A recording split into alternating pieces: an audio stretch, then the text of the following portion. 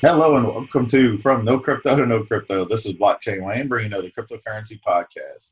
Today's episode brought to us by Concierge Club, mobile private key wallet and point of sale solution, helping to make cryptocurrency mainstream, and also the Cryptocurrent Conference being held in New Orleans March 14th and 15th, the first crypto and blockchain conference in New Orleans for 2019. Get your tickets today at www.crypto-currentconf.co. All right, let's jump into it. So, if you haven't noticed, my voice is a little scratchy, dealing with a little bit of sinus drip, a little bit of scratchy throat. And just so you know, I'm sure as soon as I'm done with this podcast and I turn off the mic, I will go to Facebook or Google and I'll see many ads for cold medicines, throat drops, and all this type of stuff. Why is that? Privacy, right? Privacy is being invaded.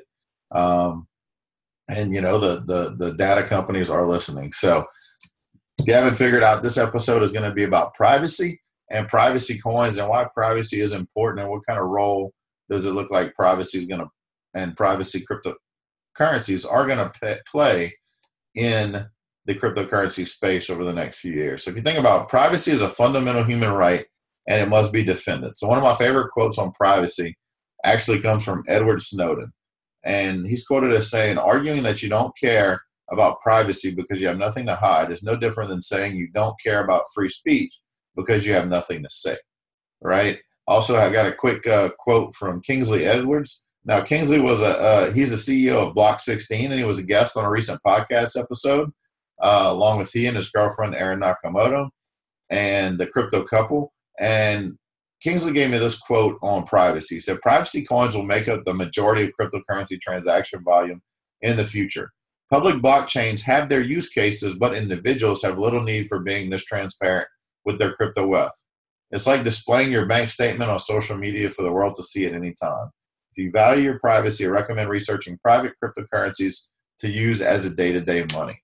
And that's just it. You know, many people think privacy coins, I don't need to hide what I'm doing. I'm not trying to hide it. You only need privacy coins if you're doing something wrong, and that's not the case. So think about it. We live in a digital age and a surveillance state.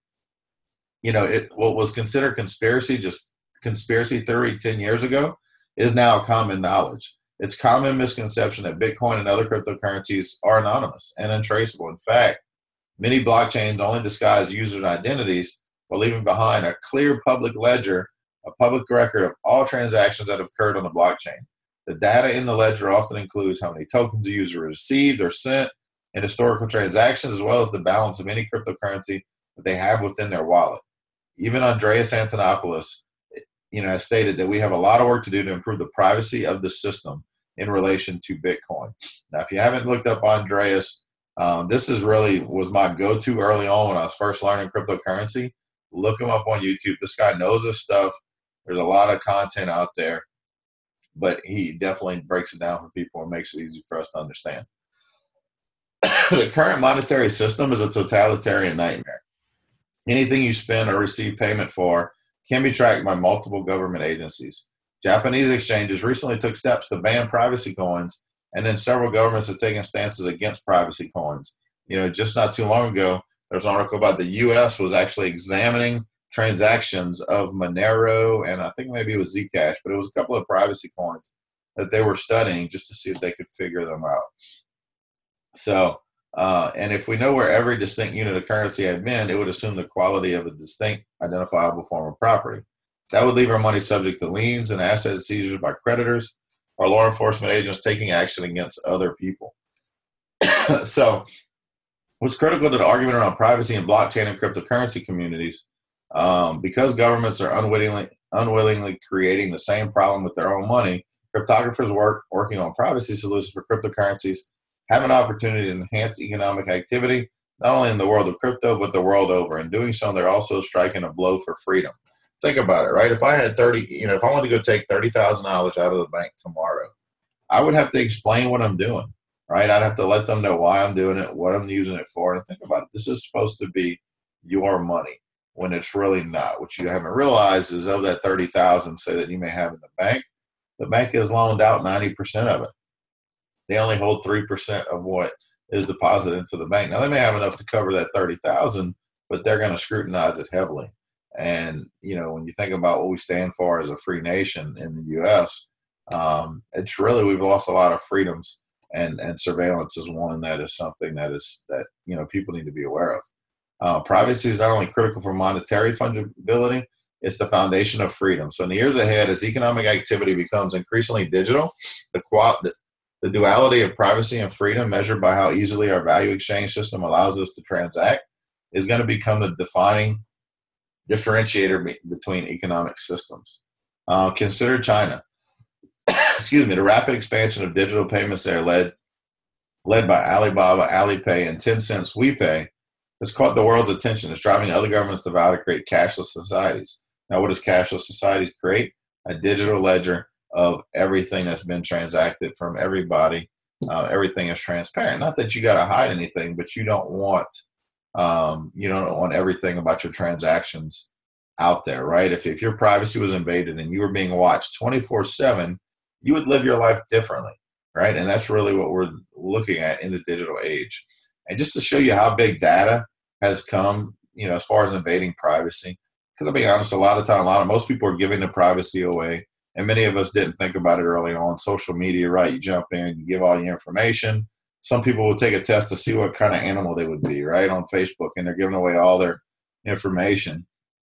But really, data is one of the most valuable assets. Think about it. Facebook that has no physical product. Well, let me take that back. Facebook now has one physical product, the Facebook portal. But other than that, up until now, they had no physical product up until a couple of months ago. And they're one of the biggest companies around. Why is that? Because data is important, and we're giving away our privacy through that. You can be sitting, and just like I joked about earlier, talking about the issues with my sore throat, and just as soon as I get on the Facebook, they're gonna be trying to market cough drops and cold medicine and stuff like that to me. But looking at a chart, this is kind of interesting. So in 2008, you look at the top 10 companies based on the largest global companies, and you see PetroChina was not number one, Exxon, General Electric, China Mobile, ICBC, China, Gazprom, which was Russia, Microsoft, Royal Dutch Shell, Sinopec, China, AT&T. So it was, you had some oil companies in there, General Electric. That was 10 years ago, right? 10 years later, number one is Apple, number two is Google, three Microsoft, four Amazon. And I think this data is a little lagging, because I think Amazon has unseated Google and Microsoft, but you still see where it's going. Number five, Facebook. Number six is Tencent out of China, which we just mentioned. Seven is Berkshire. That's Buffett's investment firm, right? And then Alibaba, number eight, which is another data company. And then number nine is J&J, and number 10 is JP Morgan, which is a banking company. So you see how the shakeup has happened, where the number one commodity in the world today is your data. And, so you want to make sure, focusing on privacy coins and utilizing privacy coins is going to be one step forward in utilizing or taking back your freedom. So top privacy coins by market cap, currently right now, Monero, Zcash, Bitcoin, Verge, Dash, Pivx.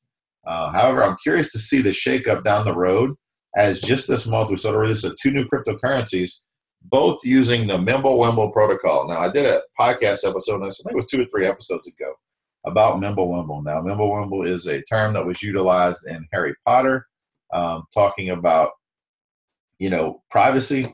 And Grin and Beam are two projects that just launched their main nets this month.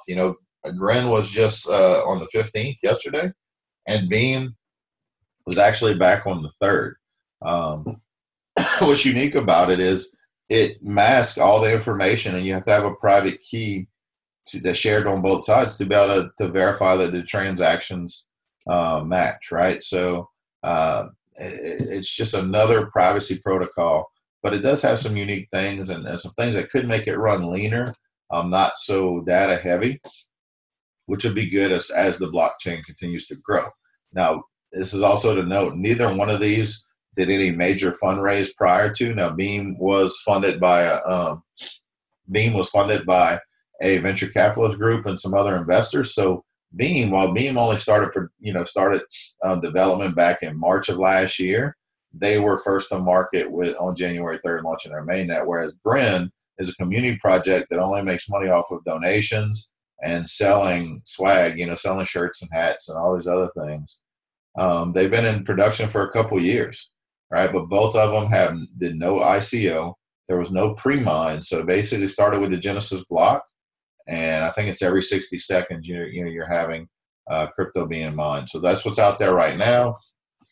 Some of the more common ones Monero and Zcash and Dash actually have a lot of support in the crypto community. Pivx is still kind of hit or miss out there as far as support. Now, I looking at it, I think it's a solid project. And then Verge has been very controversial as far as not so much the crypto, but just some of the marketing tactics that were used with, back in the beginning with John McAfee. And then most recently, they were touting a major announcement that made the price go up huge. And it turned out to just be that you can use Verge to pay on Pornhub. So there's a concern that even their identities disguised, users can still be identified based on activity within a blockchain. That's why some people are turning to privacy coins. Well, cryptocurrencies provide users with a high level of anonymity. It's a little bit harder to say with a sore throat. So privacy and anonymity-oriented coins are becoming, often, contentious topic. Many figures in the media and government cast a distrustful eye on such protocols, thinking it's a new medium for illicit and illegal activity. But let's face it, cash has been around forever. Gold has been around forever, right? Those have been utilized for illegal activity. Just because someone uses a currency for illegal activity doesn't mean that the currency is bad, right? Meanwhile, freedom lovers applaud the new developments as an unprecedented evolution of not only technology, but stateless financial freedom. So, solid argument came across in favor of privacy. Recently was in a white paper stated privacy guarantees are designed to benefit legitimate users who do not want their financial details made public. There is a concern, as always, that decentralized anonymous payments will facilitate the laundering of ill-gotten funds by criminals. However, privacy coins barely affect the status quo for criminal users who already have strong incentives to hide their activity, while it provides notable benefits to legitimate users. So with Monero, privacy is great, but it also has to be easy for the layperson to use and actually be useful. And that's where Monero actually ranks high on this. For starters, Monero is the only coin where all transactions are private by default. Every other coin requires an enabling a specific feature or undergoing a specific process for private transactions. It utilizes stealth addresses where a recipient is able to receive multiple payments through a single address, but at the same time ensuring that no links on the blockchain between their address and anybody else's address. Made possible by stealth addresses where a random one-time address is automatically created for each transaction being made by the sender. And also Monero uses Ring Confidential Transactions, Ring CT. It's a cryptographic tool that conceals the amount being transacted while still allowing for the network to verify the amount without having to reveal any of the actual details. Confidential transactions include a cryptographic proof that the sum of the input amounts is the same as the sum of the output amounts without having to reveal the actual numbers. So another one of the top ones we're going to talk about is Zcash. Now, Zcash uses a new method of cryptography called ZK SNARKs, zero knowledge, succulent, non-interactive argument of knowledge. So at the basic level, zero knowledge proof allows for a way to prove that the information you're sending to the other party is true without having to broadcast that information, besides the fact that it's true. So the cryptography behind ZK SNARKs allows for all transaction data to be private and encrypted, although Zcash privacy components on the cryptography level raise no doubts. ZK SNARKs is a fairly recent development. There are other concerns regarding Zcash's handling of privacy that are worth examination. So Zcash offers a choice of optional privacy. In other words, privacy shielding is not on by default. And really, there's not a big portion of Zcash transactions that have been shown to use the privacy protocol. Now, you could use them if you want to. And I really think a lot of that is based on there's a lot of exchange data, a lot of people buying on exchanges, maybe transferring the wallets, and not really, realizing to turn on the privacy shielding. And especially since, Zcash was added to Coinbase, so it's another one that there's a lot of transactions being that really have no reason to be masked because Coinbase, being a U.S. company, they're going to report everything anyway. So now Dash is the next one up. That people talk about when they're looking at privacy coins, but it's not cryptographically private. Dash promises privacy through mixing. It utilizes a modified version of CoinJoin, which is a method initially created to anonymize Bitcoin. Dash functions similar to Bitcoin, and the blockchain is transparent by default while offering optional privacy by way of mixing. A server called a masternode is required to expedite the mixing process, which in turn requires users to trust that the server is not recording details on where each user's outputs are ending up. Masternode requires a deposit of 1,000 Dash coins.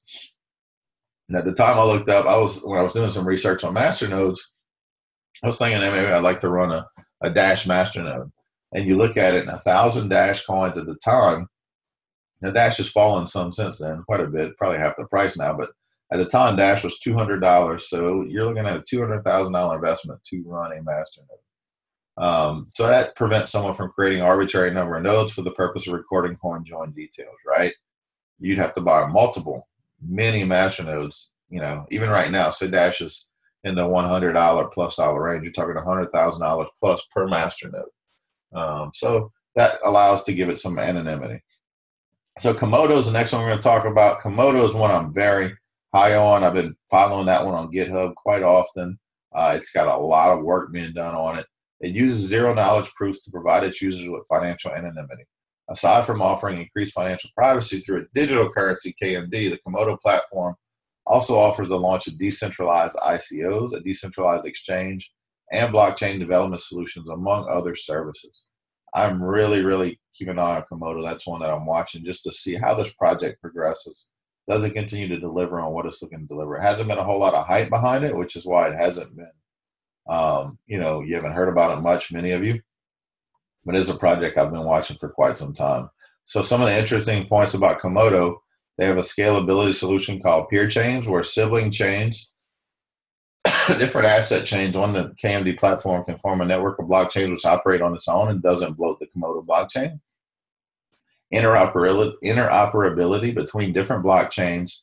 Passive income, where holding your tokens in a KMD wallet generates you 5% KMD annually by just sending your coins back to your address. However, the community, community is quite active on that one, right? So that's really what we're looking at with privacy coins. I want to give you kind of an overview. There's quite a few others that are considered privacy coins, but I really think the ones we talked about here are going to be the ones that are most relevant.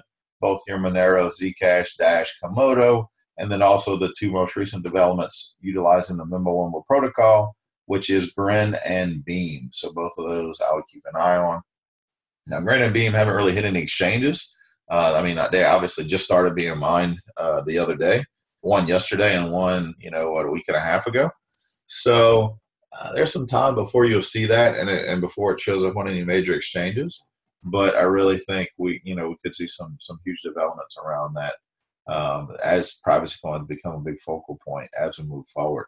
The more governments talk about regulations and stamping down on regulations that need to happen, just as China did, many people are going to turn to privacy coins. So, it should be at least a part. If you're investing in crypto for an investment, I guess I'm not going to give you investment advice, but I'll tell you what I do is I would make sure that I am at least have some skin in the game when it comes to privacy coins. And I continue to do my research and follow up what's going on with these projects as they evolve. So that's really it for this episode. I want to thank you for listening in, and we will catch you on the next episode.